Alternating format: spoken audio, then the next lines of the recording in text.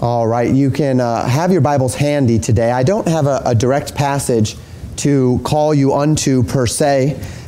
We are going to be going to a number of passages of Scripture today. As I mentioned before, the last time we were together in 1 Timothy chapter 6, verse 1 and 2, we considered those exhortations which Paul gave to Timothy, that Timothy would teach those specifically within the church, the servants of the church in Ephesus, that they would submit themselves unto their own masters as unto the Lord. And as we considered this in our time together, we then broadened the teaching, minimally at the least, to reflect the nature of submission as it relates not only to submission of the servant to the master, but also necessarily to the broader concept of submission and the various applications of this within life: husband, wife, parent, child, church member, government citizen. And we spoke a little bit, at least in our introduction last week, about the nature of this word submission and how it has such a deeply negative connotation within our society today, be it as an extension of our society's abhorrence to the concept of slavery or servitude, as an extension of society's emphasis upon children forging their own path, even at the expense of submission, of children being very comfortable living in rebellion to their parents, even encouraged in society for children to live in rebellion to their parents. In fact, parents often even encouraging their children to live in rebellion. As it relates perhaps to business interests, employees and the relationship between the employee and the employer and workers' rights and such. And all of these ideas, to a very real degree, are rooted in simply our philosophy, the abhorrence that the Western world has come to feel for this concept of submission. Now, there's little doubt that these concepts have filtered strongly into culture and into the church, especially through the various isms of our day. And what I'd like to do in the time together today is try to take you to the next level. Last time we were together, I talked practically. We spoke practically. We spoke about what the Bible expects. And just because the Bible tells us to do something, it doesn't mean we always like it, right? Doesn't mean it's always something that we gravitate toward. And as a matter of fact, even in Christ, some of these things we simply don't gravitate toward naturally. And one of the things that you learn as you grow in the Lord and as you assimilate the Word of God into your life is that those things which at first you hear as it relates to the doctrines of Christ and you say, wow, that's not what I want to hear. That's in direct competition to my priorities, to my desires. As you grow nearer to Christ, those objections fade and you find a joy. What I'd like to do in the time together that we have today is try to draw you to that place as it relates to this concept of submission, not to any individual necessarily application of submission, but to the concept of submission as a broad whole. I'd like to reason with you in a manner of speaking more than teach you today, to consider concepts which when combined form an essential truth which can define an essential aspect of how we live our lives. A concept that has come up regularly, especially in the last several months through our study in Hebrews 11 on Tuesday nights, is this idea that faith always comes before blessing. The faith comes first, the blessing comes after. Faith always precedes blessing is the proposition that we have proposed. The idea is that before I can ever experience the results of a promise that God has made, I must first commit myself to those truths that undergird them. I have to take the step before I will see the results. And many times, as it relates to these things, in our lives, God's not necessarily going to even let us see what's at the bottom before He asks us to take the step. But simultaneously, that does not by any means imply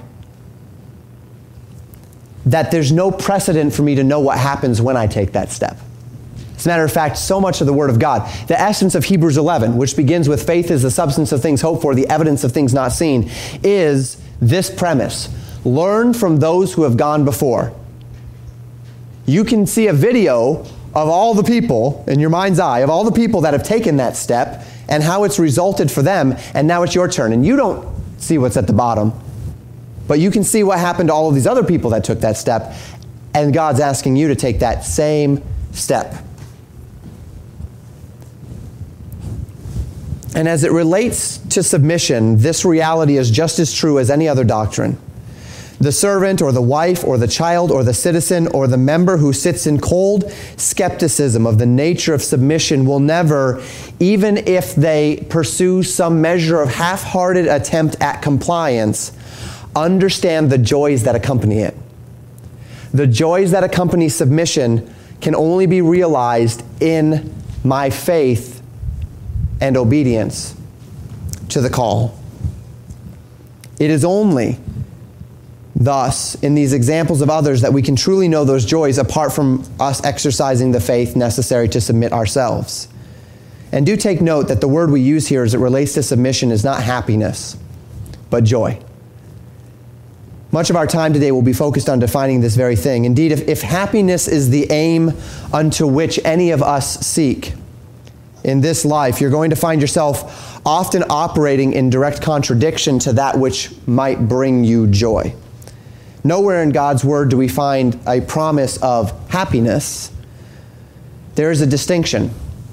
Happiness is a state of being that is entirely dependent upon my circumstances. Now, it is naturally dependent upon how I interpret those circumstances, so that a person who has what we might describe as very poor circumstances might, because of some measure of thankfulness or whatnot, still be happy, be content. And yet happiness tends to follow that roller coaster of emotions in life, where we have circumstances that are good and circumstances that are bad, and our happiness and our sadness, it tends to follow a line that is consistent with the fluctuation in circumstances. But joy is intended to be something different. Joy is an abiding peace and a comfort that transcends those circumstances, that abides above them, so that whether I'm feeling at this time happy or sad, there is an inner peace, an inner confidence, an inner recognition, as we sang this morning, how can I fear? The idea of how can I fear does not mean I'm not going to come into fearful circumstances.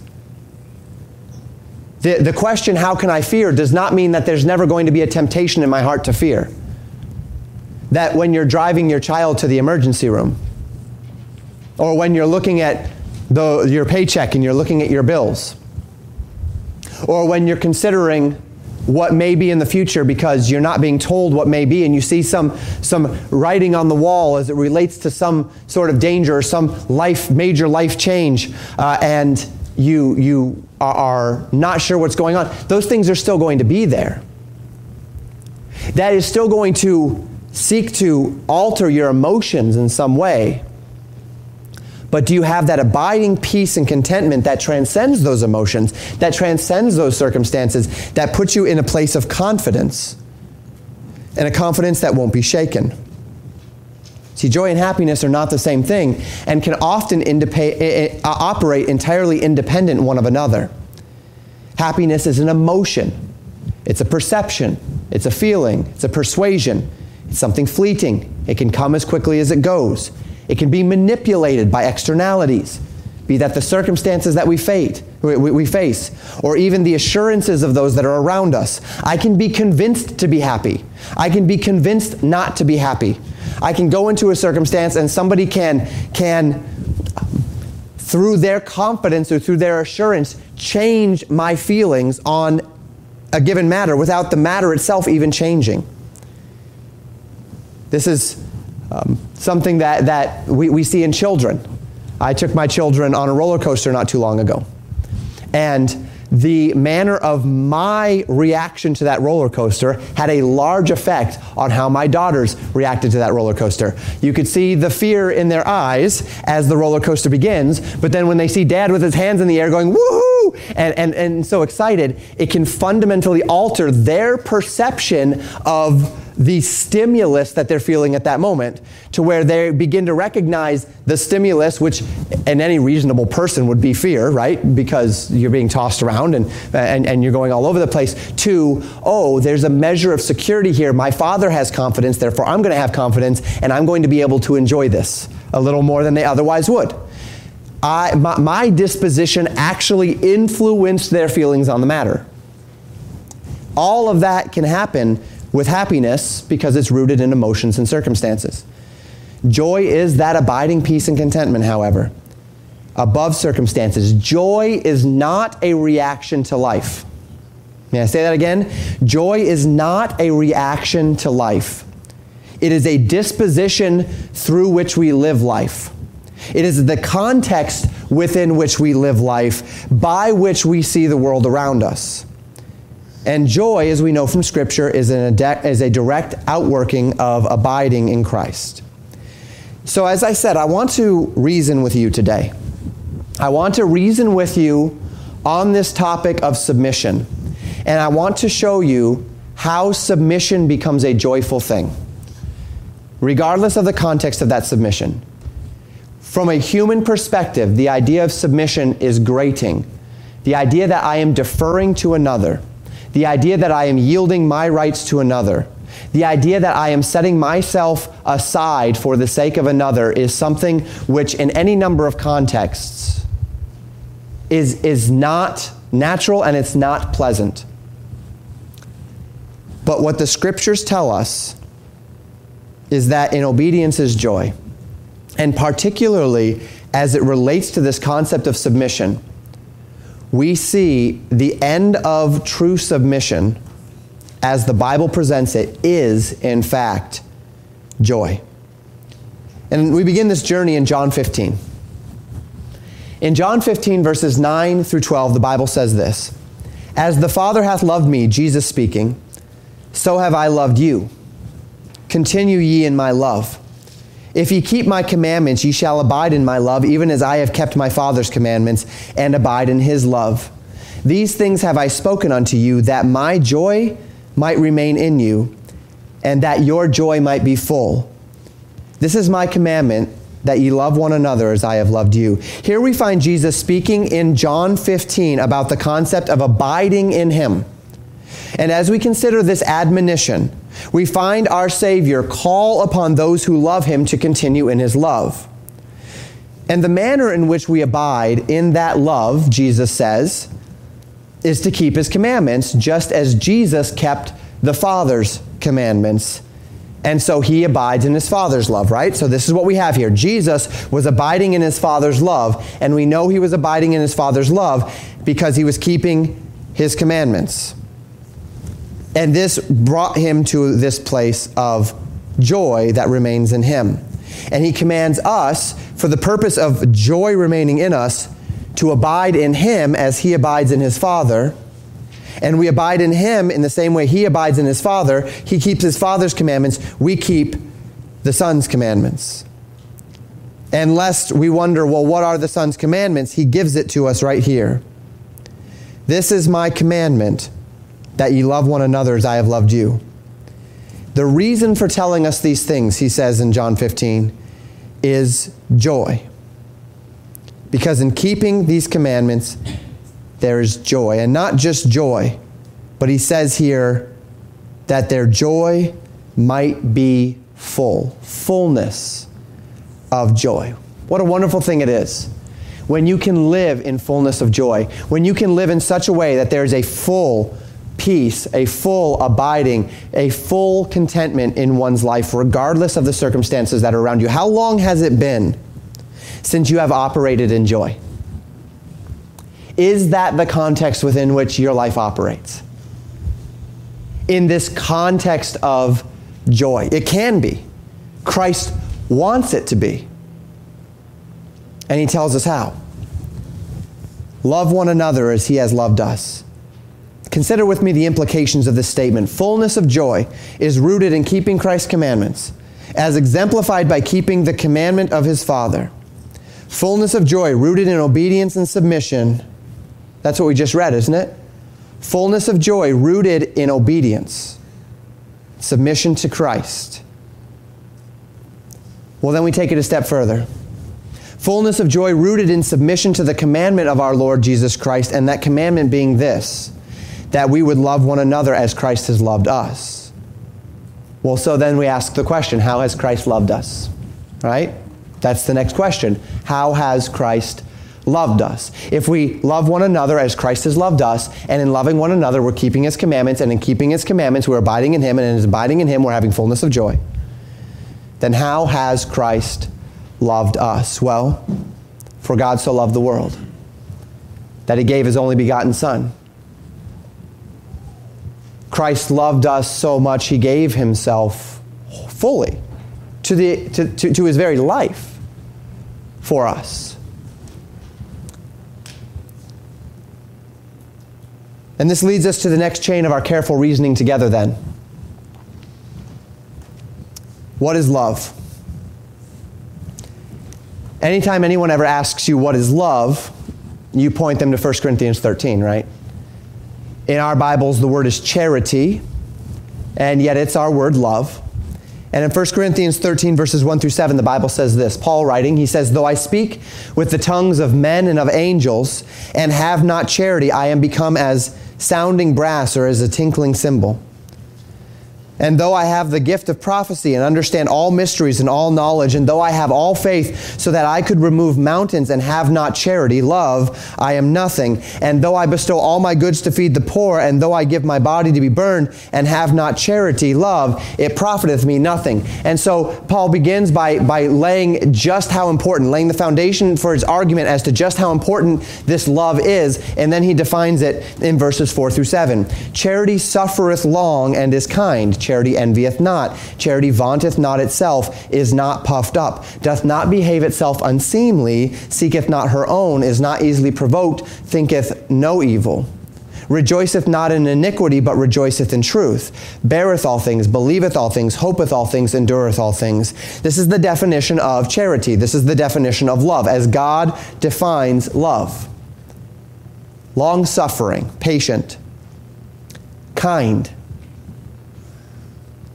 does not envy another, does not operate in a context of envy, in a context of desiring and longing for those things that another has, does not vaunt itself, does not elevate himself, is not seeking to elevate himself, especially at the expense of another, right?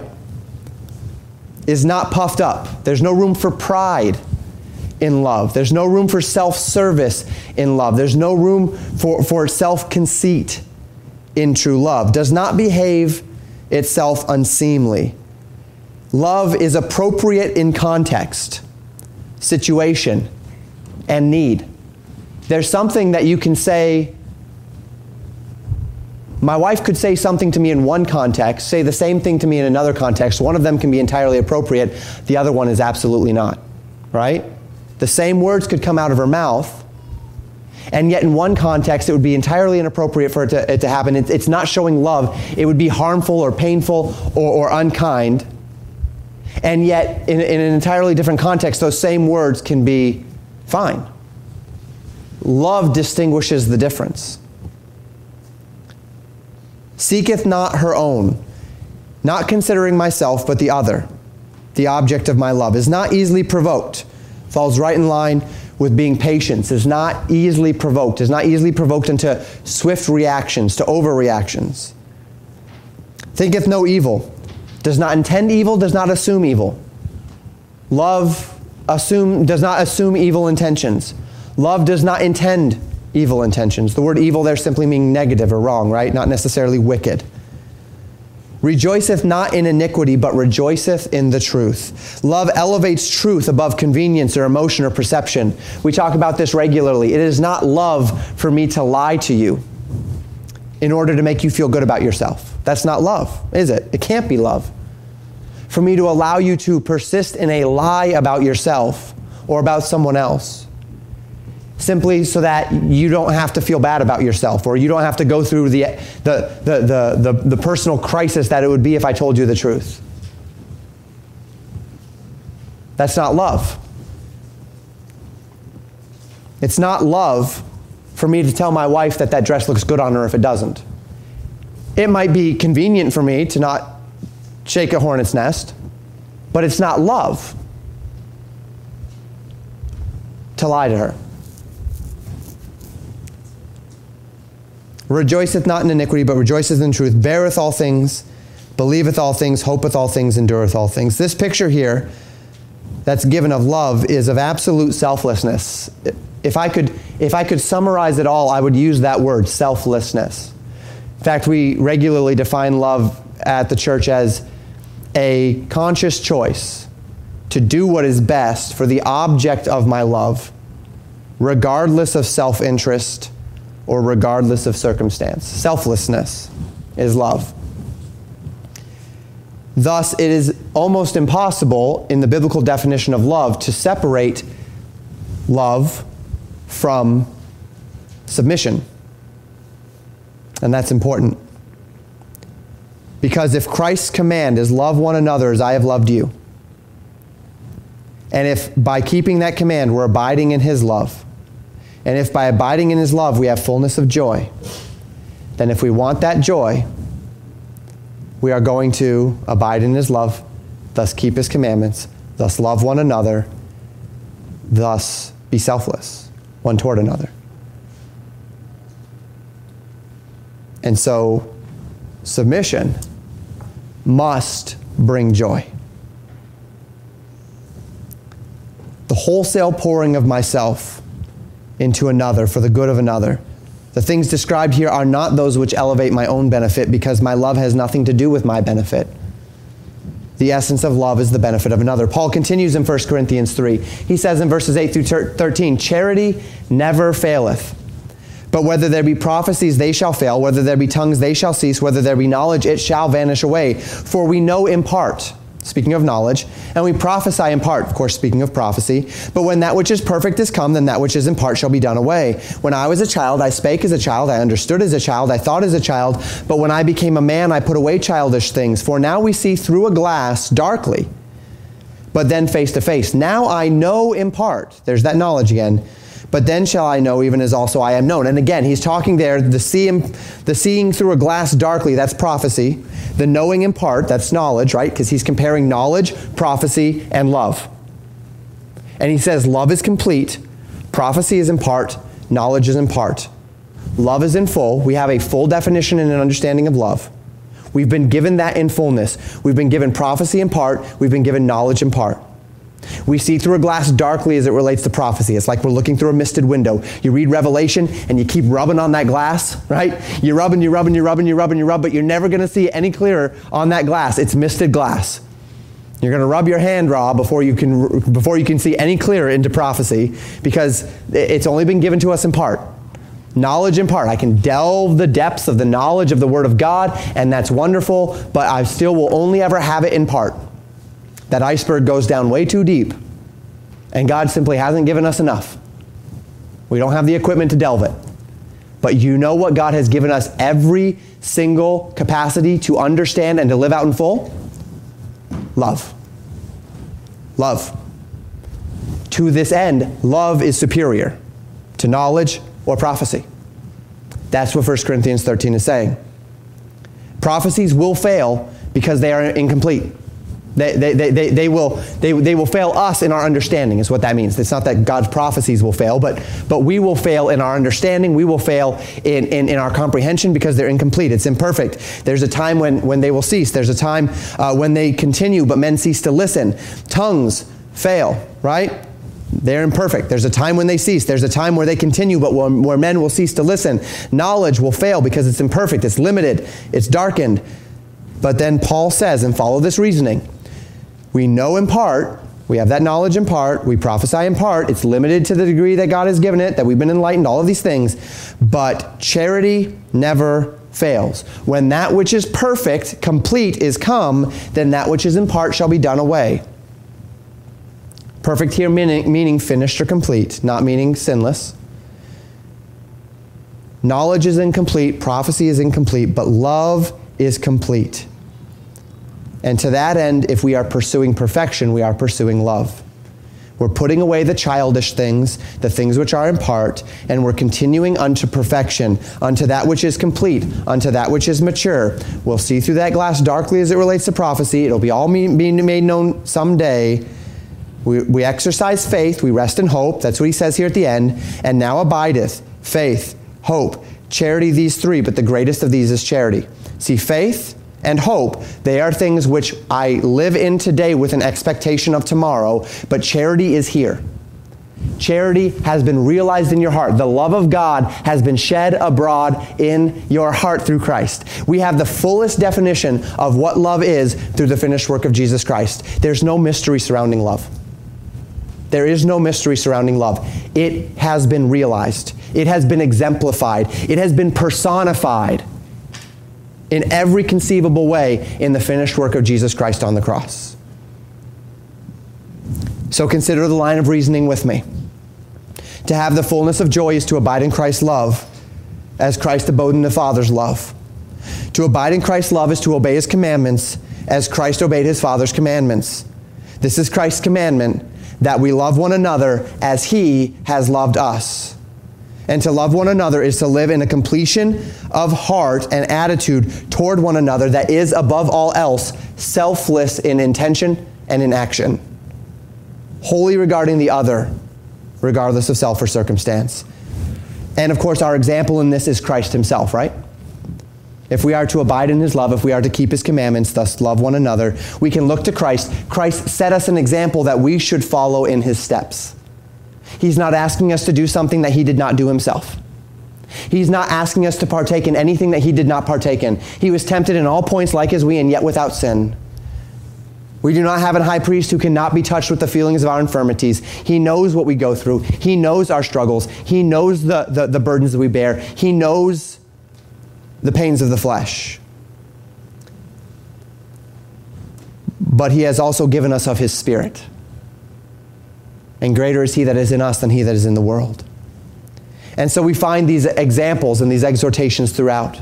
In John chapter 13, verses 3 through 5, the Bible says, Jesus, knowing that the Father had given all things into His hands, and that He was come from God and went to God, He riseth from supper, and laid aside His garments, and took a towel and girded Himself.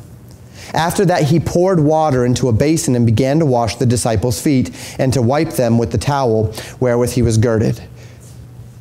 So Jesus begins to wash the disciples' feet, the Master, the Teacher, and the God of all flesh, the Word of God incarnate, begins to wash the feet of His disciples. Now, we're going to skip some verses here. Of course, Peter initially refuses, and there's a whole interaction there with theological implications. But I want us to stick to the idea of Jesus washing the disciples' feet. So we jump to verse 12. The Bible says, so after He had washed their feet and had taken His garments and was set down again, so He finished washing the feet, He puts on His clothing, He sits down, and He said unto them, know ye what I have done unto you? Well, yeah, you've washed our feet, right? He says in verse 13, ye call me Master and Lord, and ye say, well, for so I am. If I then, your Lord and Master, have washed your feet, ye also ought to wash one another's feet. For I have given you an example that ye should do as I have done to you. Verily, verily, I say unto you, the servant is not greater than his Lord, neither he that is sent greater than he that sent him. If ye know these things, happy are ye if ye do them. Am I greater than my Master? Am I greater than my Lord? That I would deign to feel as though I have the right to operate under my own auspices. That I would not condescend. That I would not yield my rights. That I would not yield my time. That I would not yield my resources to serve another, to love one another, because I have my own priorities. When my Lord and Savior, the God of all flesh, the Master of all that is, did not take such liberty upon Himself. There's a contradiction there, isn't there? that I would have such a mind, that I would assume such a philosophy or determination. And you know what's the most interesting thing about it? In assuming this kind of selfishness, which of course is rampant. It's rampant in our society. It's rampant in us. We are a selfish society. We are a selfish church. I'm not saying this church, although probably this church, as much as any other, in a sense. We are selfish people. We are a very self-centered society. It is a very me-centric society. Self-help. Self-everything, right? Everything is self. And society is convinced that in self is happiness. And the scriptures tell us that it's the exact opposite. That it is actually our self-focus that is stripping from us our joy, stripping from us our contentment, stripping from us everything that we actually want, that we're trying to seek in self, is rooted in selflessness. But this takes such faith. This is why I'm reasoning. I want to reason with you.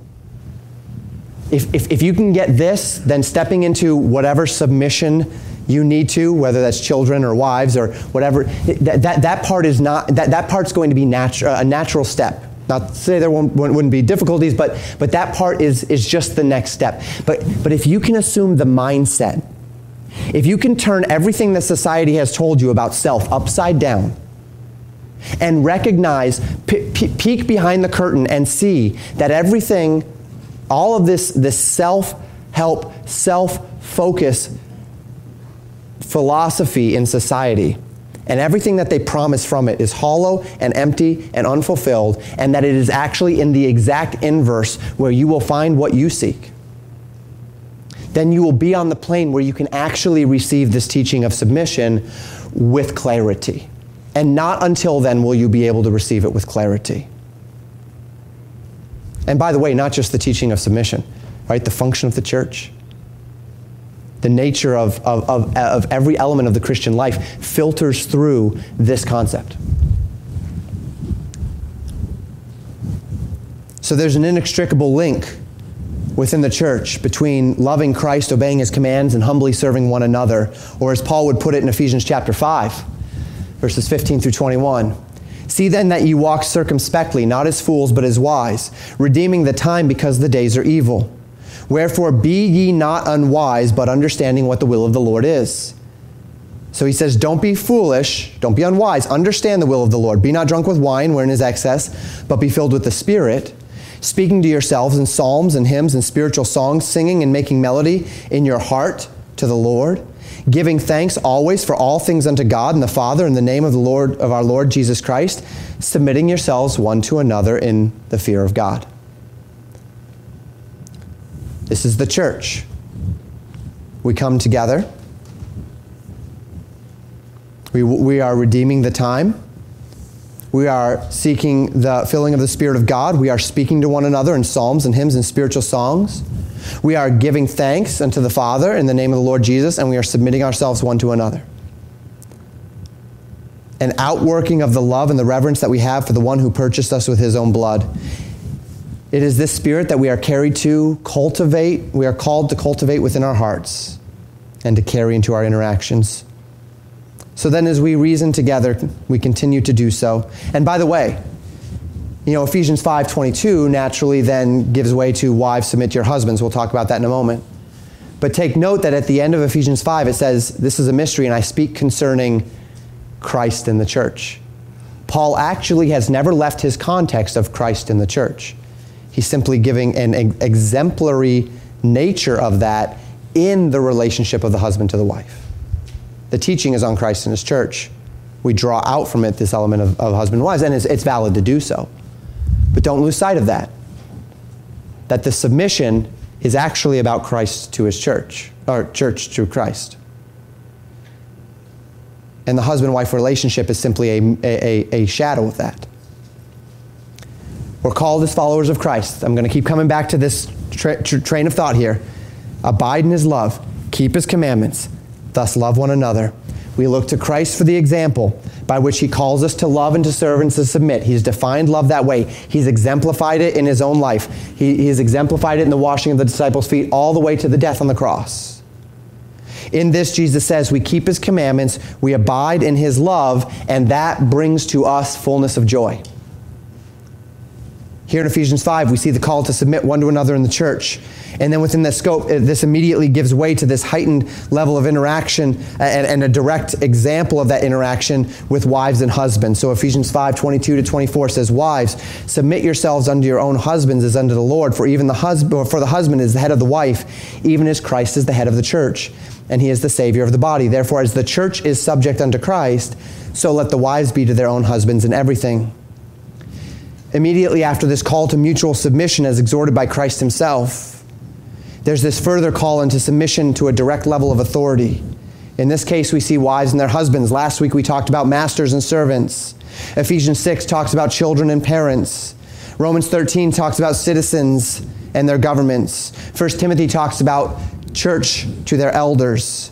And though we find all manner of authority contexts within which these principles operate, when we trace them all to their root, there's a singular root. The foundation of these exhortations is a call to obey the command of our Lord that we would love and serve one another within the context to which he's called us. And to obey Christ is to love him. And to love Christ is to abide in him. And to abide in Christ is to have fullness of joy. And this is all summarized beautifully in 1 John chapter 1. That which was from the beginning, which we have heard, which we have seen with our eyes, which we have looked upon, and our hands have handled of the word of life. For the life was manifest, and we have seen it, and bear witness, and show unto you that eternal life, which was with the Father, and was manifested unto us. That which we have seen and heard declare we unto you, that ye also may have fellowship with us. And truly our fellowship is with the Father and with his Son, Jesus Christ. And these things write we unto you, that your joy may be full. This then is the message which we have heard of him, and declare unto you, that God is light, and in him is no darkness at all. If we say that we have fellowship with him and walk in darkness, we lie and do not the truth. But if we walk in the light as he is in the light, we have fellowship one with another, and the blood of Jesus Christ, his Son, cleanseth us from all sin. If we say that we have no sin, we deceive ourselves, and the truth is not in us. If we confess our sins, he is faithful and just to forgive us our sins, and to cleanse us from all unrighteousness. If we say that we have not sinned, we make him a liar, and his word is not in us. John writes in these verses, these things we write unto you, that your joy may be full. Now, he's not just speaking of the first chapter here, which I've read to you. He's speaking of the entire epistle, right? If we walk in the light as he is in the light, we have fellowship one with another, and the blood of Jesus Christ cleanseth us from all sin. That's a good summary, however, of the book. The truth unto which I seek to point us today, as supported by this trail of biblical reasoning, is that submission, as we have presented it in the Scriptures, both to one another, to our authorities, within the nature of God's design, it's not only expected of Christians, but as an extension of our obedience unto Christ, our submission to one another, our submission to God's design to earthly authorities in our lives, is our source of joy.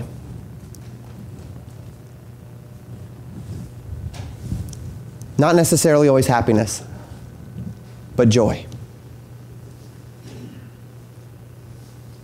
And it does, as we considered last week, not only redound to our joy, but it also redounds to testimony. It is within this context that we're best able to exemplify sound doctrine. You want to live in a manner that reflects sound doctrine to the world around you, you will not be able to do it outside the scope of submission. Last week, the warning in 1 Timothy was, servants, do this that the word of God be not blasphemed. Then we went to Titus 2 and said, wives, do this that the word of God be not blasphemed. That is the context within which our testimony is exemplified before the world, the context of submission. So where does this leave us? It leaves us with a conclusion that whether or not it seems to be so, obedience to our authorities is obedience to Christ, and obedience to Christ is a love for Christ, and a love for Christ brings us fullness of joy because it means that we're abiding in him.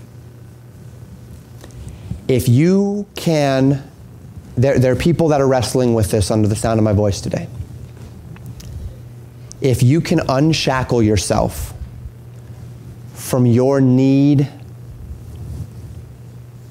to be number one, if you can unshackle yourself from this lie of self, they are shackles. You're sitting in a dungeon, you've got shackles on, and everyone else sitting in that dungeon is insisting that you're free. If you can unshackle yourself from that, it will open up a world of joy, a world of contentment that can be known in no other way. Christ did not just teach this, he exemplified it. He lived this way. He forged the path upon which he calls us to tread. He's not asking us to do something new or unique. He did it, as have many others. And we know this from Hebrews chapter 12, verses 1 and 2. Wherefore, seeing we also are compassed about with so great a cloud of witnesses, let us lay aside every weight and the sin which doth so easily beset us, and let us run with patience the race that is set before us, looking unto Jesus, the author and finisher of our faith, who for the joy that was set before him endured the cross, despising the shame, and is set down at the right hand of the throne of God. We see a juxtaposition here between the decision that Christ made to submit himself even unto death and the joy that was set before him. It was for the joy that was set before him that he entered into submission. It was not in opposition to the joy that was set before him that he entered into submission. It was not in opposition to the joy that was set before him that he set himself aside, that he grieved in the garden. And we know that this was a choice for him. We know that this was a wrestling for him, because in the garden he was sweating, as it were, drops of blood. And he was on his knees, and he said, Lord, if it be possible, let this cup pass from me. Nevertheless, not my will, but thy will be done. He endured the shame. He endured the cross, despised the shame, meaning thinking little of it, disesteeming the shame.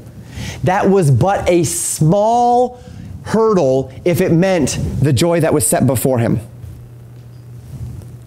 Self is but a hurdle standing between you and the joy that is set before you.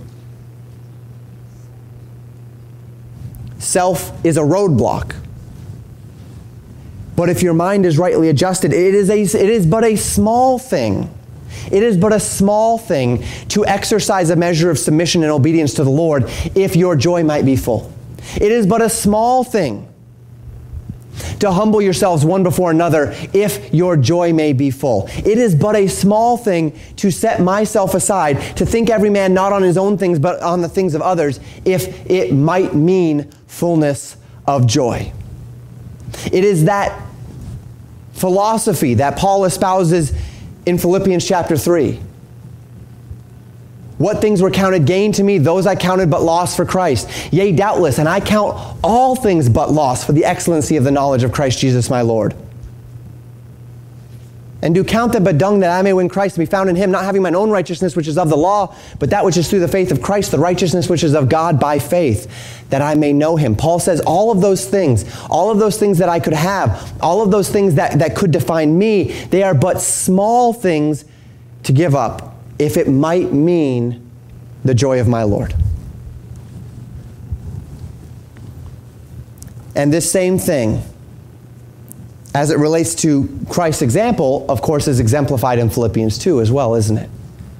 Verses 5 through 11. Let this mind be in you, which was also in Christ Jesus, who being in the form of God, thought it not robbery to be equal with God, but made himself of no reputation, and took upon him the form of a servant, and was made in the likeness of men. And being found in fashion as a man, he humbled himself and became obedient unto death, even the death of the cross. He humbled himself and became obedient unto death. He submitted himself for the joy that was set before him. What is that joy? Verse 9, wherefore God also hath highly exalted him and given him a name which is above every name, that at the name of Jesus every knee should bow, of things in heaven and things in earth and things under the earth, and that every tongue should confess that Jesus Christ is Lord, to the glory of God the Father. The majority of the men and women in this room have exercised faith unto belief, whereby they have reckoned that the promises of God through Jesus Christ, as it relates to salvation by grace through faith through his finished work, is of such a truth that they will leave behind those dead works, that they will leave behind anything and everything else that they're trusting in to secure for themselves salvation, and they will place their trust and their rest wholly in the finished work of Jesus Christ, and that's the gospel. But to one degree or another, many of us, if not all of us in this room, are staring this other promise right in the eye from that same God who has secured for us eternal life, from that same God, and through that same process, which is the finished work of Jesus Christ.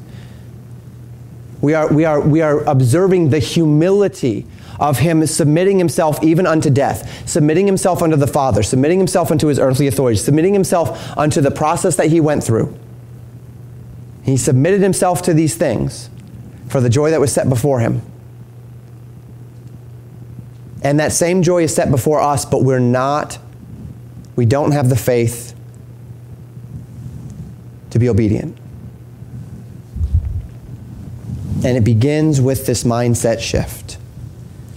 Our joy is not rooted in the things which are happening in submission. Our joy is rooted in the promise of what obedience will bring in the future. I don't submit myself to my authorities because I know it will naturally make me happy. Much to the rather, I submit myself to my authorities because by doing so, I know I rest in the path of God's promises. And that in due season, those who sow to the Spirit will of the Spirit reap life everlasting. Galatians 6. And it's perhaps some of that in this world, but most certainly in the next. The rewards of said submission will cause any suffering or loss that submission might have brought into my life to pale in comparison. In other words, our joy in submission is not rooted in the physical outcomes of that submission, but rather in the spiritual outcomes of that submission. To this end, we assume the mind of Christ, a mind which looks upon the things of others, a mind which humbles itself in love, a mind which loves one another as Christ has loved us. And he showed us how he loved us. He showed us in John 13 as he washed the feet of the disciples. He showed us as he carried the cross up Golgotha. He showed us as he cried out, Father, forgive them, for they know not what they do. He showed us in that he gave up the ghost. And so we assume the mind of Christ, a mind which looks upon these things. And this leads us to our conclusion this morning. If you have the faith to receive it, the greatest heights of joy are found in the deepest valleys of humble submission. What I've said this morning is going to rub more than a few of you the wrong way. I have pet the cat in the wrong direction this morning. And while I never enjoy doing that, I have full confidence that what I'm saying is rooted in very clear and established biblical truth. And so I say it without hesitation. There are those in our midst today who absolutely loathe the idea of biblical submission, either one to another or to some set authority. Be it a child toward their parent this morning, be it an employee toward your employer this morning, be it a wife toward her husband this morning, be it a citizen toward your government this morning, be it a member toward an elder this morning. You have all the reasons in the world as to why you have a right to your way of thinking in this regard. You have all the reasons in the world why that authority is not worthy of your time, not worthy of your consideration, not worthy of your respect, not worthy of these things. You have all the reasons in the world why you are determined to secure your own happiness through yourself. You have all the reasons in the world why these principles don't apply to you, or why the Bible doesn't say what I've said the Bible says this morning. And by the way, I've been wrong before, and I will be again, right? And what you haven't considered, which I hope you are considering today, is that by feverishly protecting what you see to be your right to your own thoughts, your actions, your autonomy, yourself, you are at a net loss, not a net gain. You have lost more than you've gained. You have given up more than you've received in return. You have made a bad deal. You have traded fullness of joy for the scraps of this life. You have traded a seat at the master's table to root through the dumpster in the back alley. That's what you've done. And you're convinced that dumpster is the good stuff. Perhaps because you've never actually experienced the fullness of the master's table. And you're stripping yourself of biblical joy. God hasn't done that. God hasn't changed. God's promises are there. They're there for us. We know they're in His Word. But you're not tapping into it. You're missing out on one of the most wonderful concepts, one of the most wonderful realities of the Christian life. You're yielding the joy and the reward that inherently comes by giving something that you want in this life for the promises of the life to come. And if you have the faith to receive it, then you will understand that you're hanging on to the broken remnants of your former life outside of Christ at the expense of the very riches of Christ Himself, at the fullness of everything that He embodied within His life, His ministry, His death, and His exaltation. And this is either in true rebellion, or perhaps in confused delusion. You've just given into the philosophies that are around us. They're everywhere, right? You can't turn around without seeing some element of the exaltation of self in our society today. Or perhaps even just in ignorance. You've just never heard this before. Somehow, many of us have believed the lie that your happiness is rooted in your way,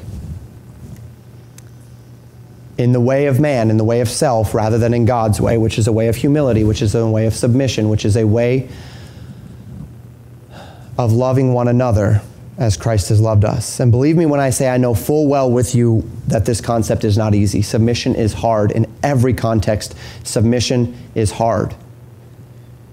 Having the eyes to see by faith what you actually want is the thing which your natural man says is going to put you at a disadvantage in this life. By faith you have to see that joy is rooted in that which the world says will make you miserable. That's a faith proposition. That faith is not blind. We have an entire book of examples of this. You can see lives of people who exemplify this, all the way to the very essence of Jesus Christ Himself. Exemplified this. If Christ had not gone to the cross, Christ would not have been exalted. He would not have experienced the joy that was set before Him if He had not submitted Himself.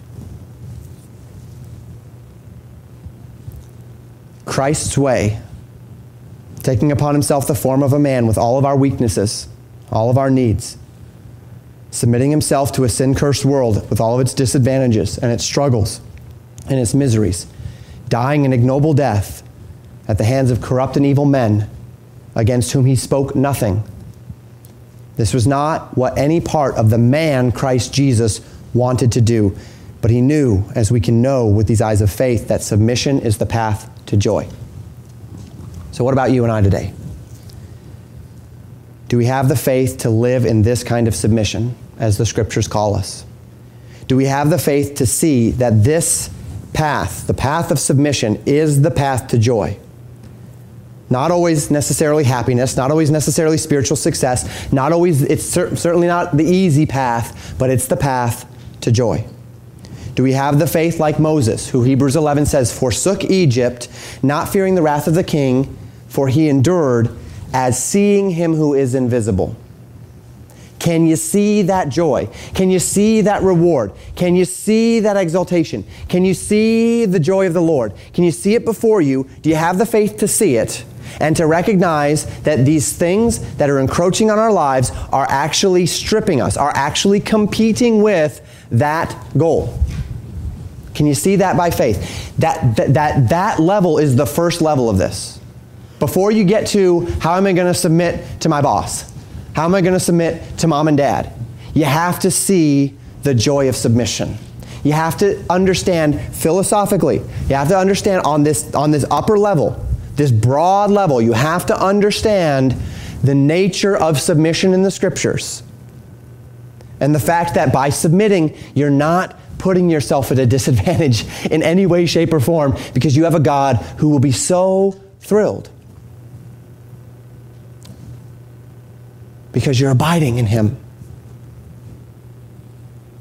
Do you see Him who is invisible this morning? Can you live in this persuasion, not by bread alone, but by every word that proceeds out of the mouth of God? Throughout Jesus' ministry, He would often end His parables and other teachings with a common phrase. He who has ears to hear, let him hear, right? That's the call this morning. I don't know how many of us have ears to hear this message. It isn't an easy one to accept, but if you have the ears to hear on the authority of God's Word, you will find in submission, the kind of submission that we considered last week, the kinds of submission that the Bible teaches, these elements of submission, fullness of joy. Not because of the object of your submission. This has nothing to do with the worthiness of your parents.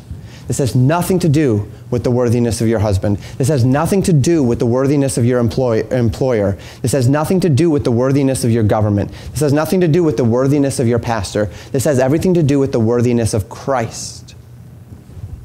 And if you have the eyes to see this, the blessing and the rewards that come by abiding in the one who has called you unto submission,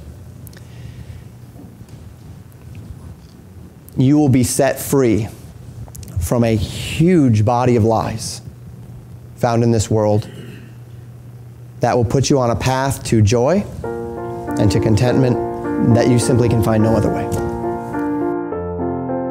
Thank you for listening to Pastor Jamin Wickler from Legacy Baptist Church in Buffalo, Minnesota. More information about Legacy Baptist Church and a library of sermons are available at www.legacybaptistchurch.net.